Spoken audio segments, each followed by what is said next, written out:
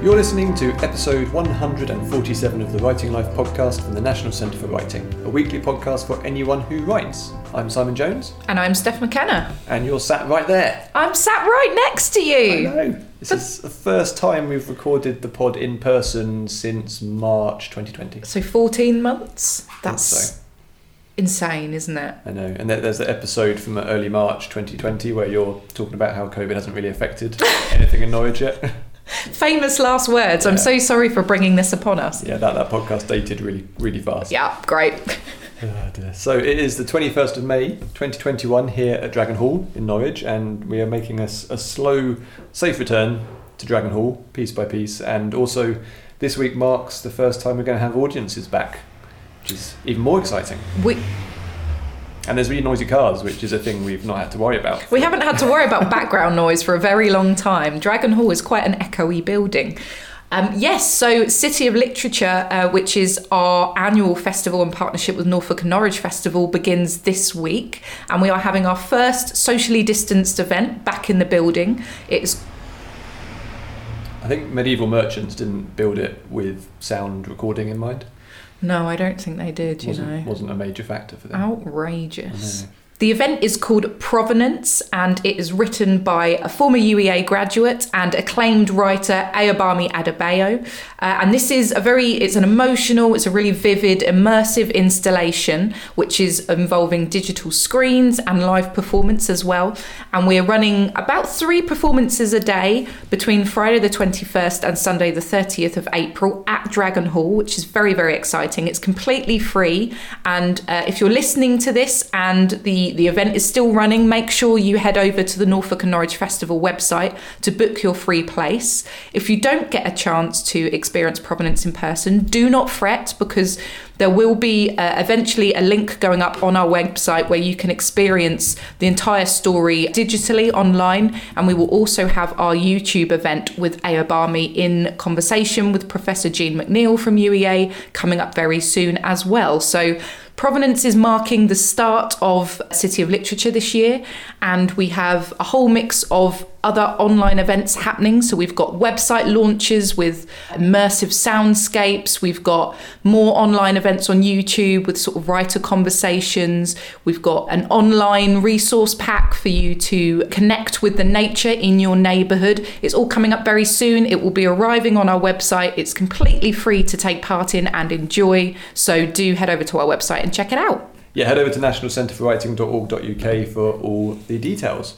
So on the show today, we have the next of our Imagining the City podcasts. And today we're featuring Valur Gunnarsson talking to Sarah Bower. Valur grew up on the Viking Trail in Reykjavik, Oslo and Yorkshire. He is best known as a writer of creative historical fiction. His first novel was a Viking fantasy, and his third an alternative history where the Germans invaded Iceland in World War II. His fourth book, Jarmalond, which came out this year, made it to number 1 on the non-fiction chart. Yeah, this is an especially good podcast. I really enjoyed this one. I'm not familiar with Valur's work, and I don't think all of it has been translated into English yet, which is a shame. Hopefully that will happen. But he talks a lot about alternate histories, obviously, which is something he's focused a lot on in his writing, covering topics such as writing action sequences, the importance of location, discussions around national identity, and also why we should all just talk Klingon. And Valur was, of course, one of our writers in residence back in February 2021 for our Imagining the City project. So he was joining us virtually from Reykjavik alongside 4 other writers from UNESCO cities across the world. So if you want to read more about what our residents got up to during their stay, head over to the National Centre for Writing website, and under What's On, hit Imagining the City. Do you reckon listeners can hear that lovely drilling in the background? Unsure. Yeah.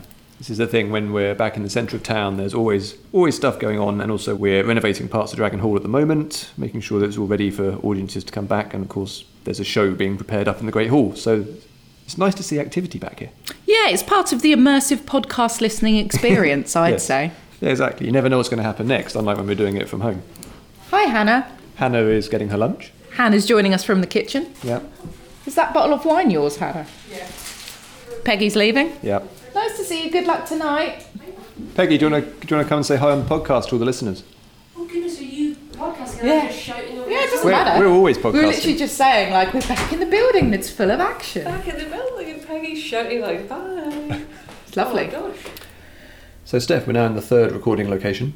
We are, yeah. Take 3. Yeah, this is the challenge of recording in an office. We're so used to recording from home where we can completely control everything that happens. No, it's a hive of activity, which is, as we said before, is lovely, but is posing a few challenges if you need to find a quiet room for podcasting. Yes.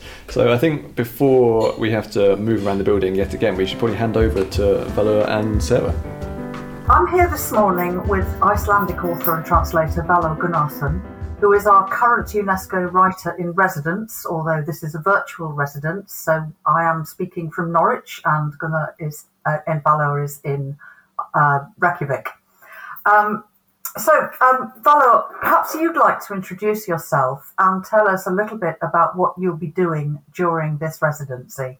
Yeah, hello. In terms of myself, my first book came out in 2007. Previous to that, I had founded a paper in Iceland called Reykjavik Grapevine, which was and still is in English. It's still coming out now almost 20 years later, unlike many papers these days.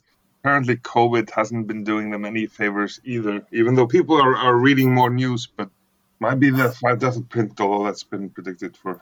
Well, the reason I wanted to do this is because I was studying at UEA from 2018 to 19. I was doing a PhD in critical and creative writing, and I was taking a year off, partly for financial reasons, but then COVID and everything happened. So honestly, I don't know when I will be returning to Norwich, but this was a fun occasion to go back to Norwich without actually going back to Norwich. Well, we're delighted to have you with us, and I think that one of the things that you were thinking of doing during the residency was a walk. So you were inspired by W.G. Sebald to do a sort of literary walk. Yeah, because when I decided to do this, I was thinking about something that would connect Reykjavik and Norwich. And, well, I mean, there is the Viking past. Norwich means Norðurvirki, as I understand, which means northern fortress. But leaving Vikings aside for a brief moment, I was actually thinking about coastal areas. I think it was the last week before I left East Anglia or Norfolk. I had to drive around the coast and walked a lot. I'm not terribly conscious of the coast in Reykjavik, actually, but it's all pervasive. It's sort of like oxygen. You don't notice it, but you miss it when it's gone. Not only is Iceland obviously an island, but Reykjavik is also a small peninsula on that island, so you can always see the ocean more or less in 3 directions. And then, yeah, I actually started to think about how my own work, as well as probably that of all Icelandic writers, is somehow a reflection of the sea and the coast, without necessarily consciously being so. And yeah, I remember the Sebald room in UEA. I went to a lot of lectures in, and his book, The Rings of Saturn, where he's walking around the Norfolk coast and thinking about almost everything. So by the end of February, I'll have figured out how all this comes together, I'm sure. I hope so. I think it sounds a really interesting project, and I was thinking while you were talking and describing Reykjavik, which I haven't visited but would absolutely love to, whether those of us who are born and brought up and live on islands do take the sea for granted to some extent, and whether maybe some of the sense of wonder that's in the Rings of Saturn, it comes from somebody whose origins are much more continental. Yeah. It comes from the centre of the sort of European landmass. Just an idea that I had in passing. Valur, one thing I have picked up from looking at your work is that you write in a great many different forms. You write poetry and songs. You're a journalist, as you've mentioned, a novelist. And I wonder how you see the different forms. Do you see these as very different processes, or all part of the same writing continuum? Probably the same continuum. I think maybe this is a bit more typical for Iceland because we are a village pretending to be a nation, about 360,000 people. So we all have to sort of dabble in many things. So, jack of all trades, tourist of none, sort of. Icelanders are always late. They're always, in some village, you might, somebody is a farmer and a fireman, and he plays the organ in the church on Sundays. Everyone's wearing too many hats. So, my primary interest certainly is writing novels these days. Although before it might actually have been writing song lyrics. Other forms I do almost out of necessity or because the opportunity is there in a sense. I mean, I've written thousands of articles, more for practical reasons, which has certainly taught me to be, I think, a bit more precise, even to be. When you're writing an article, every spacing, every word is so costly, literally in terms of print, that it sort of teaches you to be sparse. And it also teaches you to respect deadlines, which I'm not sure everyone does. It's a useful skill to have. I think, yes, it resonates with me what you say there, the importance of deadlines and the importance of discipline in the way you write, which you do get from shorter forms, certainly journalism, don't you?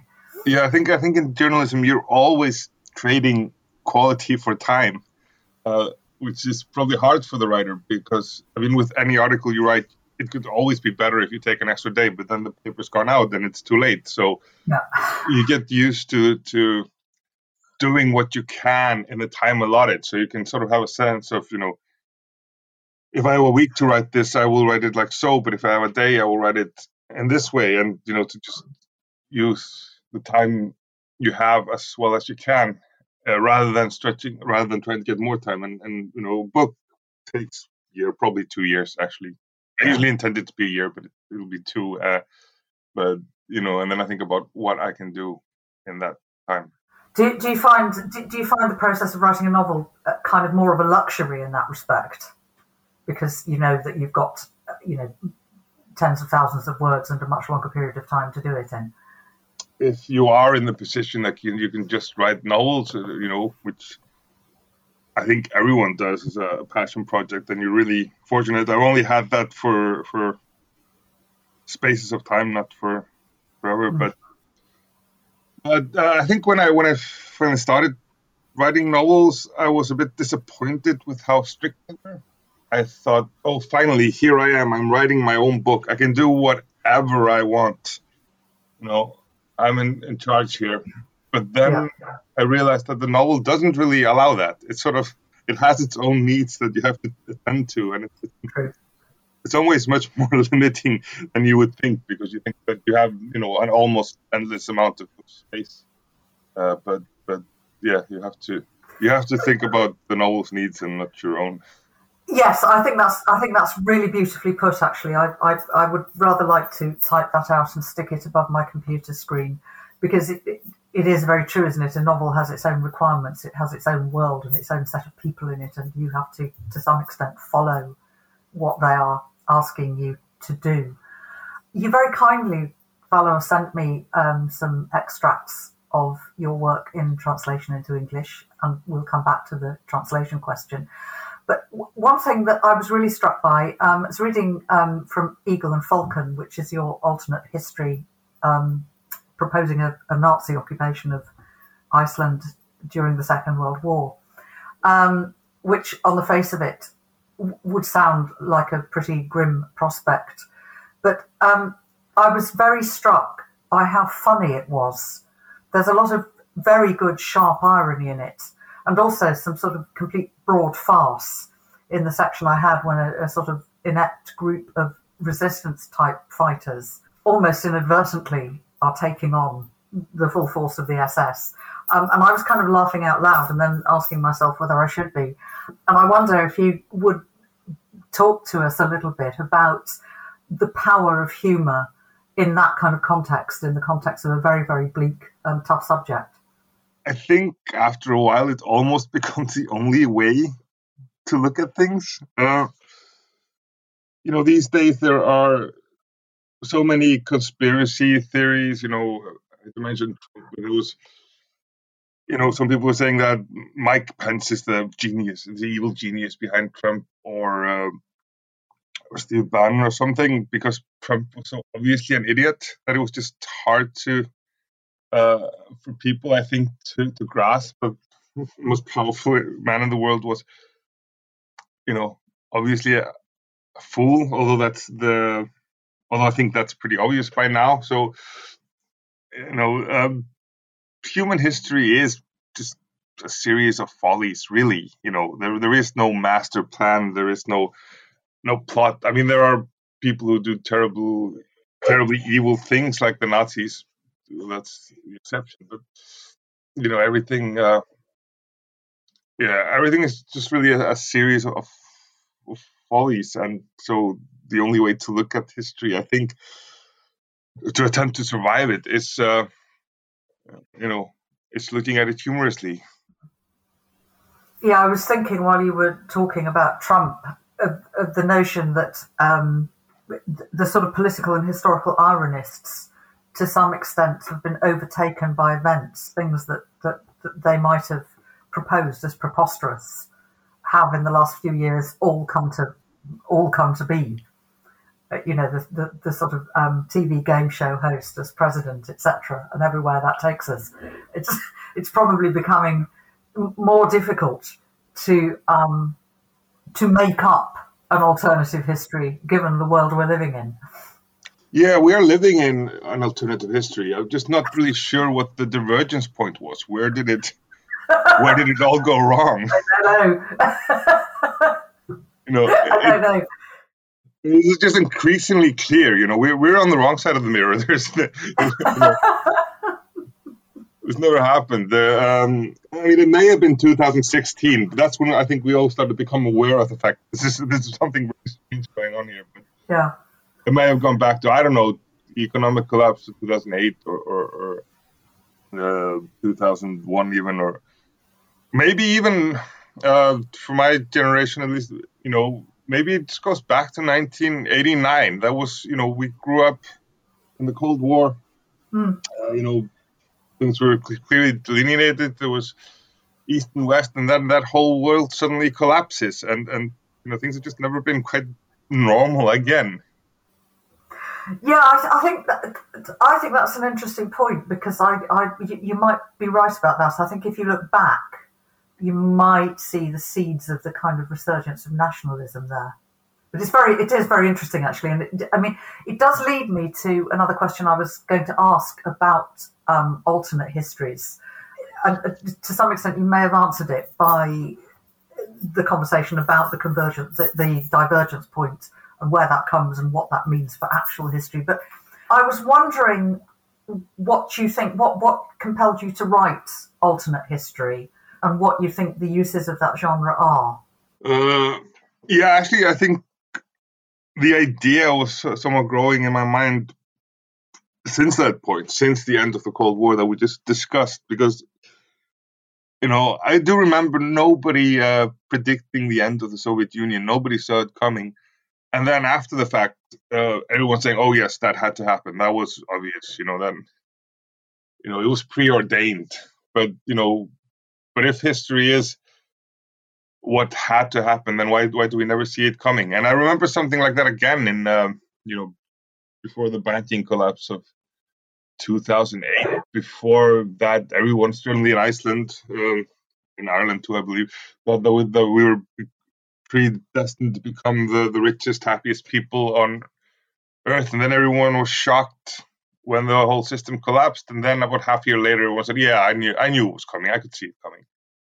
And now, of course, with Trump and everything, we've seen how random history is. So if it has uses, I'm not even convinced that it does, but if it has uses, it is something along the lines of just understanding that history is not what had to happen. It's not predetermined.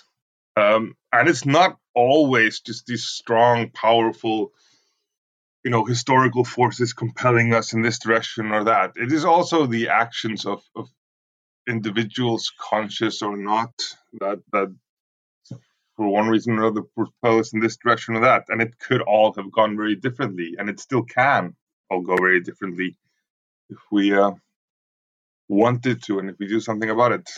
I wonder if that idea that an alternate history can warn us of the dangers of the direction of travel that we're on. I wonder if that might be behind the fact that it seems to me that a great many of these alternate histories do focus on the Nazi period. And I wonder, as you're writing about it yourself, or have been writing about it yourself, whether you have a view about why that might be.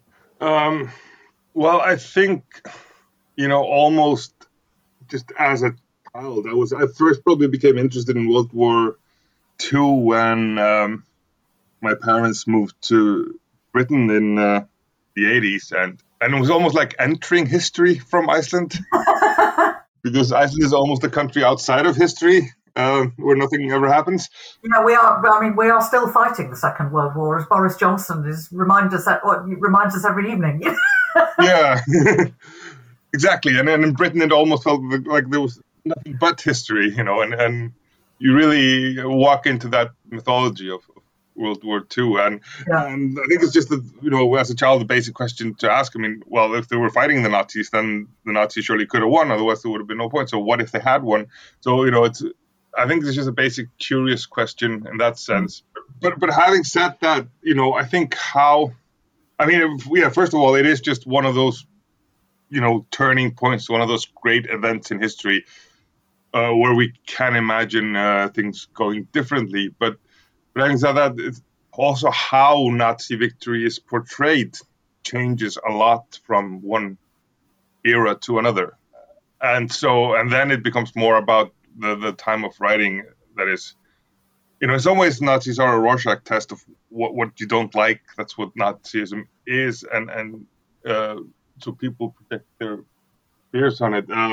So what I was working on at UEA, which is going to be in my next novel, is I think starting from the 60s, from the hippies and counterculture, we see Nazis as these sort of technological evil geniuses, But I think going back to what was fictional accounts of them from during and just after and even before the war, there's a very different view of them, which I find fascinating. They're always seen as regressive. They're seen as sort of barbaric, and a Nazi victory, which is the oldest book that deals with this, is actually from 1936, so before the war, by the writer's pen name was Constantine Murray, and it's called Swastika Night, which shows Nazi victory about 1,000 years in the future, and that's gone back to the sort of feudal society. And I think that might actually be more correct. The Nazis weren't dragging us forcefully into this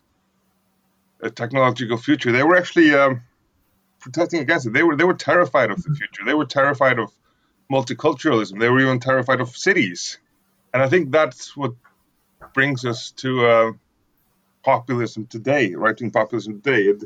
It's a reaction against what people see as the future, or even a reaction against the present, which is the basic point.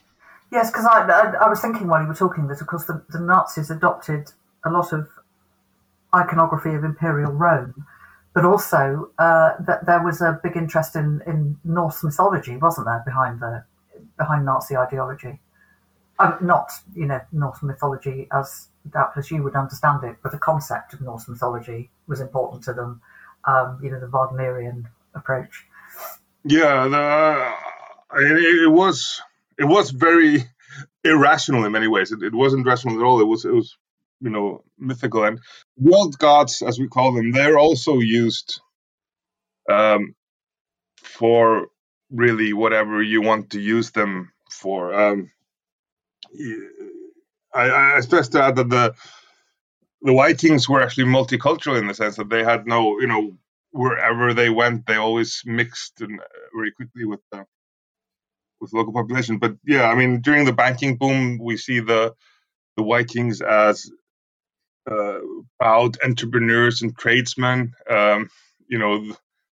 Nazis would see them as racial warriors.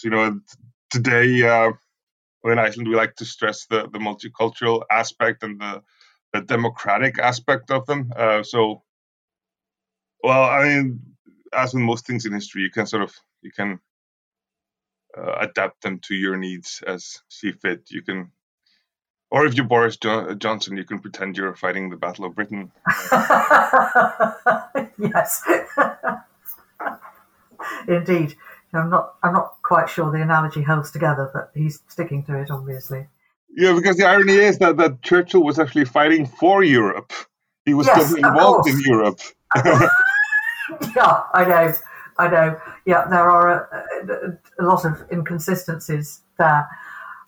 Staying with your novel writing, but going at a slight tangent from the alternate history, one thing that did strike me, and I'm asking this question because these podcasts are targeted very much at writers. So we do look to try and prise writers' secrets out of them a little bit. One thing that did strike me is that you write action sequences incredibly well. And I find them absolutely impossible. And I'm going to ask you to share your tips for writing good action. Well, I've never had to deal with sort of flattery of this type before, so I don't know what to say. I'm very happy to hear that, actually, because there is this sort of strong realist bent in Icelandic literature. So stepping out of that is hard, and I wasn't in fact entirely certain that I pulled it off, but I will certainly be adding a lot of action sequences from now on. I don't know. I think maybe it is just about letting the boy in you or the child in you out a bit. I was, as a child, especially in Britain, I read a lot about history and about World War II, and of course I watched a lot of Star Wars and all that, and here, you're also aware of the Vikings, so you just sort of let it out, not be afraid to live yourself into it. But maybe one tip could possibly be to think about location and how you can utilize location. Because otherwise all action sequences are going to be the same. This novel, The Eagle and the Falcon, is sort of in two parts. One of them is in occupied Reykjavik, which isn't very actiony. And my publisher actually pointed that out, that half the book is sort of about what would Iceland be like if the Nazis did invade and occupy, and that's also a lot based on the occupation of Norway and Denmark.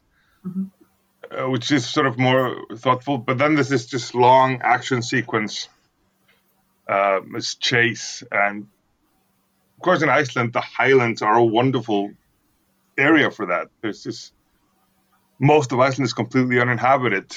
No one lives there, and you can very easily get lost there. There are always a few people each year who die because they fall into a glacier or get caught in a storm or something, and so it's a fascinating, dangerous, scary place. So I had to take those two parts and mix them together. So every other chapter, so they alternate from the actiony ones to the more thoughtful ones, and but just in Iceland it's almost easy because you have this big chunk of land that's black desert and glaciers, and that invites all sorts of actiony things. Where when you have Nazis chasing you on one side, but then you're also dealing with the elements, and you're dealing with the weather, which is also out to get you.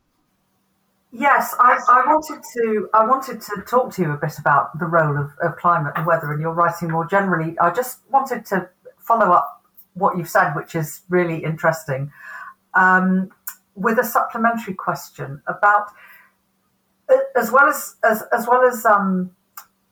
choosing your setting, as you say, and having that setting contribute to the action. Is there a point at which you have to sit down and work it all out logically and say this happens, then so and so does that, so and so does the other? Do you have to do that, or can you just write it intuitively?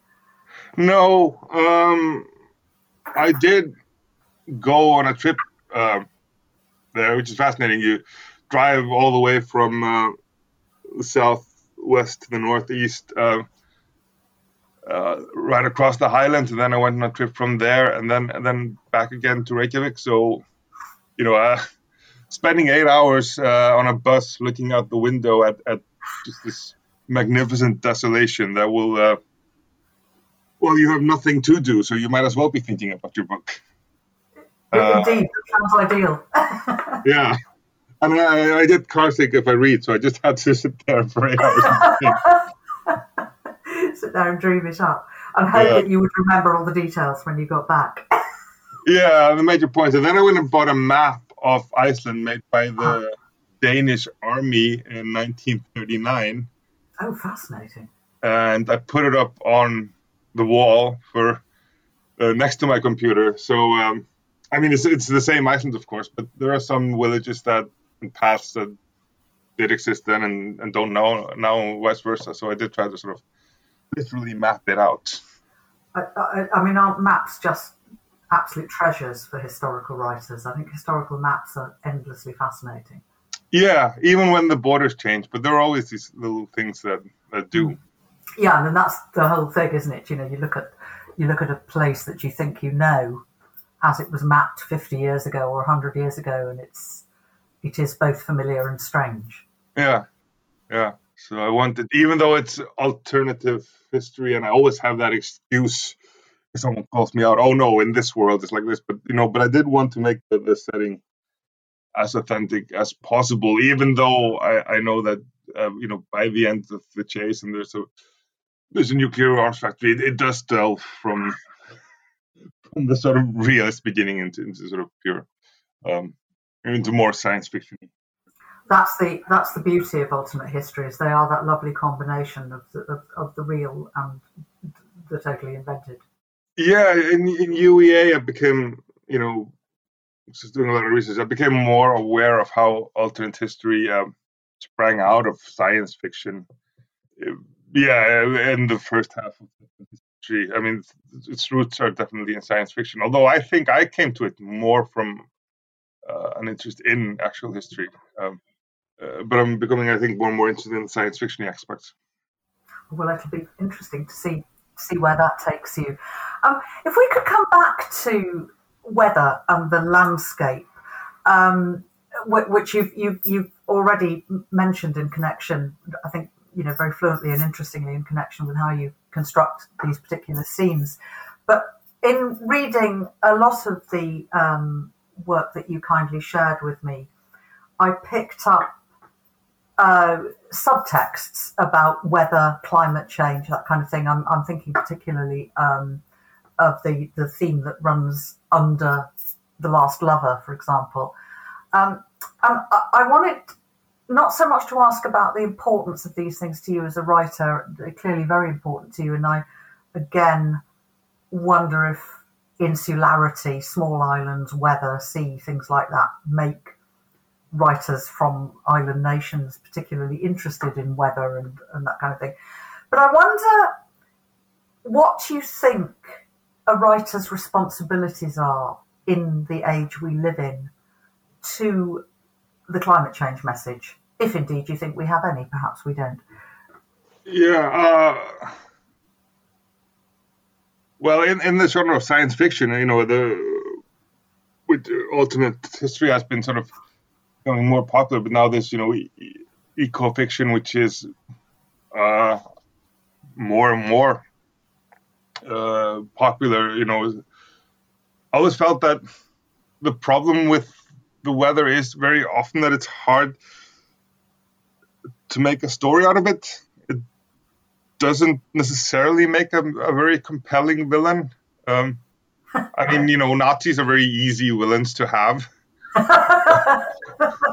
Now we get to the truth of it. Yeah. But, if you just think about, action films, there was The Day After Tomorrow. That's one of the only sort of climate films, and the climate action films that I can think of.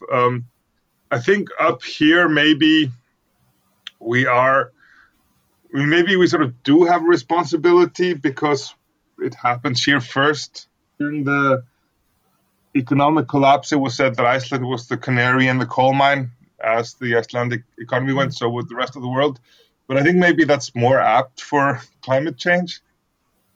Yeah, interesting. And probably even more so for Greenland because, well, in my book, I do sort of allude to the fact that, during World War II, Giles Foden, who was my supervisor in UEA, has actually written a book about this. But in World War II, it was very important to have meteorologists in Iceland and on islands of the coast of Norway and in Greenland, because that way they could predict what the weather would be like in Europe in the following days. So you had, German and British weathermen taking shots at each other off the coast of Greenland. It's interesting in itself. But yeah, if we have some sort of possibility, it is that I think in this sense Iceland can show you what will happen next. I wonder though whether I've heard it said, and I forget who by, that you now can't write a novel without writing about the climate. I think it was an American author. I wish I could remember who it was. I should be able to attribute the quote, but I can't. And that was a question that resonated with me, and I thought, is that true? Even if we're not directly writing about it in the way that the example of Giles's wonderful novel is writing about the weather, is it something that always has to be there now? It might even be there without you wanting to. I mean, it's almost like being an Icelandic writer and mentioning the coast. You don't think, oh, no, it's been 20 pages, say something about the coast now. It's more, the coast is always going to be there, no matter what you do. And maybe with climate change, it's the same. You might be writing about something completely different, but at some point you're going to be thinking the weather is different than it used to be, and that's just, a sort of all-pervasive thing somehow. I mean, the weather here has always been a bit strange, and that has always changed a lot, but it is warmer than it used to be, yeah. So it will just, even if you're not trying to make the point, it's just, I think, such a big part of the world as is today that you can't not mention it. And I wonder, you say about your weather being very changeable, as indeed is ours. I wonder whether we island dwellers have stolen a march on more continental peoples who are only just now realising how important the weather is, whereas we've known always. It's always been a thing to talk about. Yeah. I mean, famously, every English conversation starts and ends with the weather, and it would be the same up here. But yeah, I mean, the same way that writers, they've been sort of self-isolating for decades before everyone started doing it. True. I've been living in 2020 for 20 years now. Yes, I understand that. That resonates. I think perhaps writers have been better equipped for the time that we're living in than many other people. I feel quite blessed in that respect, I think. Valur, I did want to talk to you about the fact that you are multilingual. You write in several languages and you translate. And it's a couple of things, really. First of all, I wonder, is there something which compels you when you have an idea to write it in one language or another? No. In some ways, I prefer or used to prefer writing in English, perhaps because it usually isn't my day-to-day language. So it is my literary language, or was, and then it takes me into another zone. People think that because English is the largest language in the world, that gives you more opportunities. But for some reason, all literature is national still. It's a hangover from the 19th century. Yeah. For example, if you're an Icelandic writer and you want to get your work read abroad, you're not going to knock on the door of British publishers and say, hey, I'm from Iceland, will you publish my book? Yeah, you will have to go through the local chain of command. You'll have to get your books published in Icelandic and then have them translated as an Icelandic work into other languages, which actually for me are usually German or French or Nordic languages. So yeah, all literature is still dealt with in a national sense, as in the libraries. There's Russian literature here and German and French and so on. So I think we think of literature in terms of nationality, perhaps more than any other art form. Of course, it is based on language, so it maybe goes to the territory. But I could imagine, though, maybe 100 years from now or whatever, what language you write in or where you're from wouldn't matter. And maybe, hopefully so, but it still does. I mean, I am doing this residency as an Icelandic writer, and I can't help but think that there's one guy from Poland and there's a woman from New Zealand and another one from Ireland, and it's always sort of, nationality is always just such a big part of it. Yeah, it's interesting you say that, particularly in the context of these residencies being under the umbrella of UNESCO, which of course is designed to bring the world together, and yet in some way you're saying the structure of it seems to be underscoring the national individualities. Yeah, I don't know if there's necessarily any way around that. I'm not saying that it's wrong. To bring people together, you need to bring people together from different places, and therefore you cannot help but emphasize those places. And it's also useful for the other people to learn about the places where said people are coming from. But yeah, I just, the whole thing is structured around sort of nationality, and Icelandic literature has been doing quite well in getting itself translated. A big part of that is interest in Iceland itself as a country, so that helps. But it's relatively easy to get cultural grants to translate books. My Danish publisher is a very small one. I think it's essentially one woman who does most of the things herself, from the translating to the the layout or whatever, and I think that she can make a living essentially from getting the translation grants from the various cultural institutions, and then she just publishes the books herself. So it's it's not a bad system, but yeah, I still hope that someday we will outgrow this nationalist idea. It's quite fashionable somehow these days to learn Icelandic. I don't know why. There are more people in the world who speak Klingon than who speak Icelandic. That's a wonderful statistic. I like that. Yeah. So, to be writing in one of the world's smallest and hence most useless languages always seems a bit pointless. Language to me is a tool, which, throughout the struggle for independence, it was almost seen that literature was a way to preserve the language, and literature should serve the function of the language. But I see it as completely the other way around. The language is just a tool to make books, and you should admire the house if you like, but not the screwdriver or the hammer.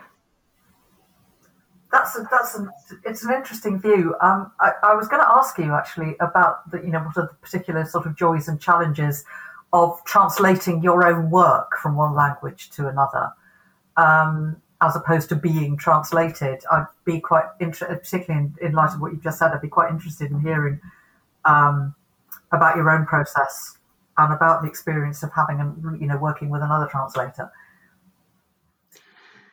Yeah, I haven't done a great deal of translating, but I've, for PR purposes, I've translated, of course, chapters from my own books. Usually they get someone else to do that, but I feel confident enough in English. In my first book, they actually did have someone else translate the chapter. and it took forever for one thing, and I felt the result was just took all that time.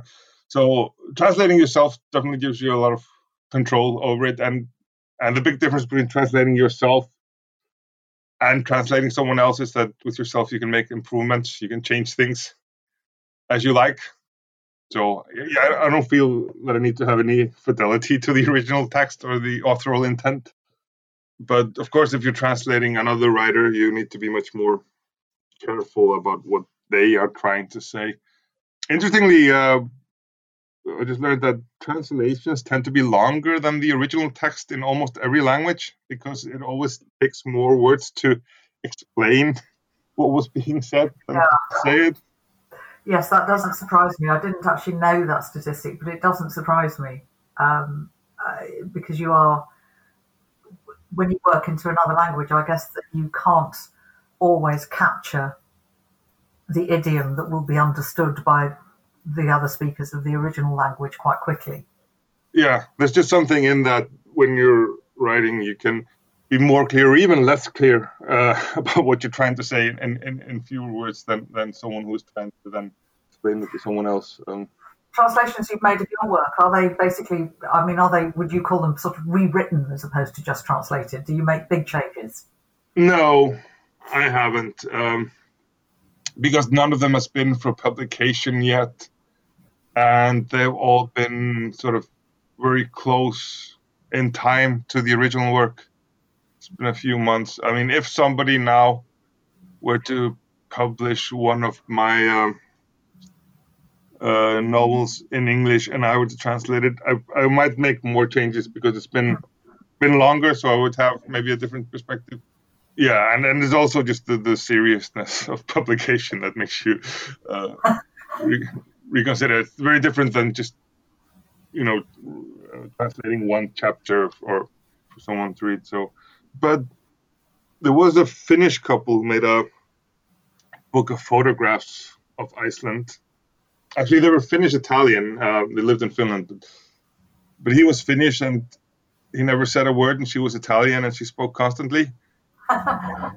And they did a photo book from Iceland, and they asked me and some of the people to contribute poems, and in both Icelandic and English, or English translations of Icelandic. But as it happened, I had originally written the poems in English when I was Queen's in Belfast, and so I had to make original copies almost from those. So the Icelandic translations came later, and when you're dealing with poetry, it's the most difficult to translate because you just because there's so much in every word, and there's a meter, and there's usually rhyme, and you have to change things around a lot more.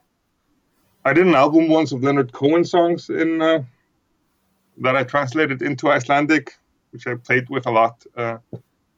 But the one song I left out was Suzanne because it doesn't have any rhyme. It was just too open, too free. I didn't know what to do with it. This is more of a challenge, sort of. And it put constraints on you that are useful when you at least have to. Yeah. And it's hard to deal with Leonard Cohen's words, but if you find something in Icelandic that rhymes, you feel that you've done something with it. And with translating songs, the business of meter is even more strict, isn't it? If it's a poem for reading on the page, you can perhaps vary the meter in translation, but if the song has still got to fit the music that was written for it, you haven't got a lot of leeway. This is sort of a whole subculture of Leonard Cohen translations. At first, I heard Norwegian translations, and then I wanted to do my own. One of the famous ones is Sambati from Poland. And I don't speak Polish, but I can tell that his meter is just all over the place. So I assume his translations must be very good because he doesn't really care so much about the meter. So, Valur, talk about the book that's coming out next month. We're speaking about plagues and how plagues always come in sevens or something. And the first half of last year, I was in Ukraine, in Kiev, and I wanted to stay for a few months longer than I intended to. And because soon after arriving, the whole place closed down, and it was more severe than in most places. There were no flights for 2 months. And I could have taken the last one back, but I decided not to. And I was sort of wondering, should I maybe have left? And then Chernobyl caught fire, and there was this thick radioactive smog over town. But everyone was wearing masks anyway because of COVID. And I hadn't spoken to another person for 2 months, nor indeed seen anyone's face because of masks. And I was working on my alternative history, a lot to do with the Soviet Union still existing, still doing 20th century totalitarians. But it wasn't a good time to actually to do research or to do the thought processes of constructing a book. I just had to sit down and write. So I wrote about what was happening in Ukraine, and I put together all of the different articles and papers, things that are written about Russia and the whole former Soviet Union sphere. And it kept growing and growing, and now it's almost a Russian length. Because the index is 21 pages, and and I mean, it was just a great thing to do, to be in that situation and to just be completely engrossed in this thing. And I could just do the sort of manual labor of putting it all together and rewriting instead of, so it was much easier to write than a straight novel. It's sort of auto-fiction-y. It's actually a bit like The Last Lover. It's the personal and the political. There's the Soviet Union falling apart and me falling apart and, trying to put things back together. This is due out next month. Yeah. And the title is? The title is sadly untranslatable, I don't think it will come out in any other language necessarily, because it's a book about an Icelander who's very much an Icelander in Russia, and you have your own people who've been to Russia, as is everyone. But the title is Bjarmaland. Bjarmaland means sort of Greenlands. It quite literally almost means land of the rising sun, but that has different connotations now that we know the world is bigger. But that's what the Vikings would call Russia. Essentially, it's the land where the sun rises. Because it's east, yes. Yeah. So Bjarma means sort of the gleam of light that you'd see coming from there. So, I would probably call it Bright Lands, but just because it sounds similar, but it's not really a translation. It sounds wonderful, and I would hope that it would be translated and be made accessible to other readers, because while it's obviously very specifically your experience, I think that one thing about this pandemic is that although there has been a degree of nationalism about closing borders and fighting for vaccines and things, there's also a sense in which it has affected us all. And even though your specific experience of being locked down in Ukraine with a smouldering Chernobyl in the background is probably fairly unique, I'm sure there's writing in it that would speak to anybody who's found themselves living through a plague. Yeah, which is now. So I hope that it is going to find a home, and particularly in English, because I want to read it. Yeah, well, maybe I can do your chapter. But the one thing that I've learned sort of hard way is that we still have center and periphery, and the center is actually quite small. It's essentially London and New York. Everything else must be filtered through the center. You cannot sort of go from one periphery to another, Okay, yeah. But the same is also true of Berlin, Paris, and other sort of centers. I can go to Berlin or Paris or London and talk about Iceland, and everyone would be sort of happy to hear me speak about Iceland because I'm from Iceland, and I can say something cute in Old Norse. But nobody's interested in hearing someone from Iceland sort of explain Russia to them, because what does this guy know about Russia? He's from Iceland. It's the same. I could quite happily write a book about Vikings, but I couldn't write a book about Romans, for example. Graves can write a book about Romans, even though he's English. So this, because my first book was actually about a Finn in Finland, and nobody really got what I was trying to do. There's always, you can. Well, I can explain Finland to Icelanders, or I can explain Russia to Icelanders, because I'm the guy who's been there, but I cannot go from the periphery to the center to explain another periphery to the center, because they would want someone from there to do it, or one of their own. Yeah, so that's an interesting view. I'm not sure I entirely agree with it. No, I mean, I don't agree. Philosophically, I don't agree that this is the way it should be, but I'm saying that this is, I think, always the way it will be. When you know, in Iceland, I can sort of talk about anything because, that I want to and pretend to be an expert in. But as soon as I go somewhere else, I will always be the Icelander, the person from Iceland, and that will sort of always, then that will become the how I'm viewed, or the identity. Yeah, I'm aware that taking a different position is partly because I'm from the English-speaking world, and you can't avoid certain preconceptions when you're from the English-speaking world because it's the dominant language at the moment. I think it's a shame that there is this assumption that somehow there are certain languages in which we can speak universally and certain others in which we can't. And which, to my mind, is a strong argument for your book about Russia finding a wider audience. Yeah. Because there's nothing to stop you commenting on Russia, particularly if you were in Ukraine for several months at a time of crisis. You would have been able to observe, that way of life. Yeah. In an utterly valid way, as far as I'm concerned. Yeah, one of the things that just me, I mean, I do know the difference between Ukraine and Russia, just to be clear, but I've also been to Russia a lot, so that's how, and I was comparing it a lot to Norway and Iceland, which is, the whole reason for Iceland's existence is that we are not Norwegians. We do not want to be Norwegians. We want to, and we see ourselves as more unruly and less sort of authoritarian, and that's exactly the same view the Ukrainians have of themselves vis-a-vis the Russians, except the Ukrainians see themselves as Cossacks and we see ourselves as Vikings, as were the Norwegians, but we're sort of more. But I think it's very timely, and I was, these kind of assertions of individuality come up all over the place. Yeah. Certain, I think there is a universality of appeal, and I do hope that the book finds its way into other languages. Yeah, well, ultimately, I hope, I see this sort of a step on the way. We have to become independent to hopefully all come together again at some point. I would think we should all just speak Klingon because it doesn't have the cultural connotations. It's it's universal, and we should all just decide to do that, and then we can all get along, I hope. I think all speaking Klingon is a fine ambition and a great place to end, Valur.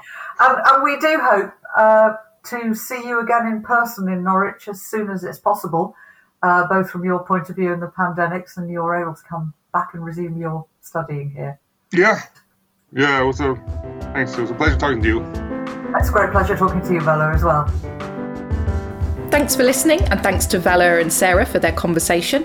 If you've got any questions or you want to get in touch with us, we're on Twitter and Instagram at Writers Centre. You can find us on Facebook, and you can find out more about everything we do, the City of Literature programme, and sign up to our newsletter at nationalcentreforwriting.org.uk. We also have a Discord community full of lovely writers from around the world discussing writing, reading, favourite books, favourite techniques.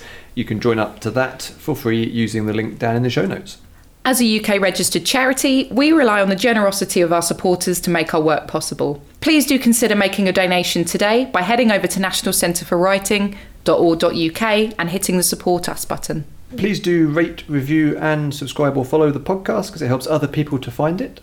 Thanks again, keep writing, and we will catch you next week when we have many podcast episodes. It's going to be a treasure trove of podcasts next week. Get ready. A smorgasbord of content. Oh, that's the word I was looking for, a smorgasbord. Yeah. Perfect. Cornucopia of earworms.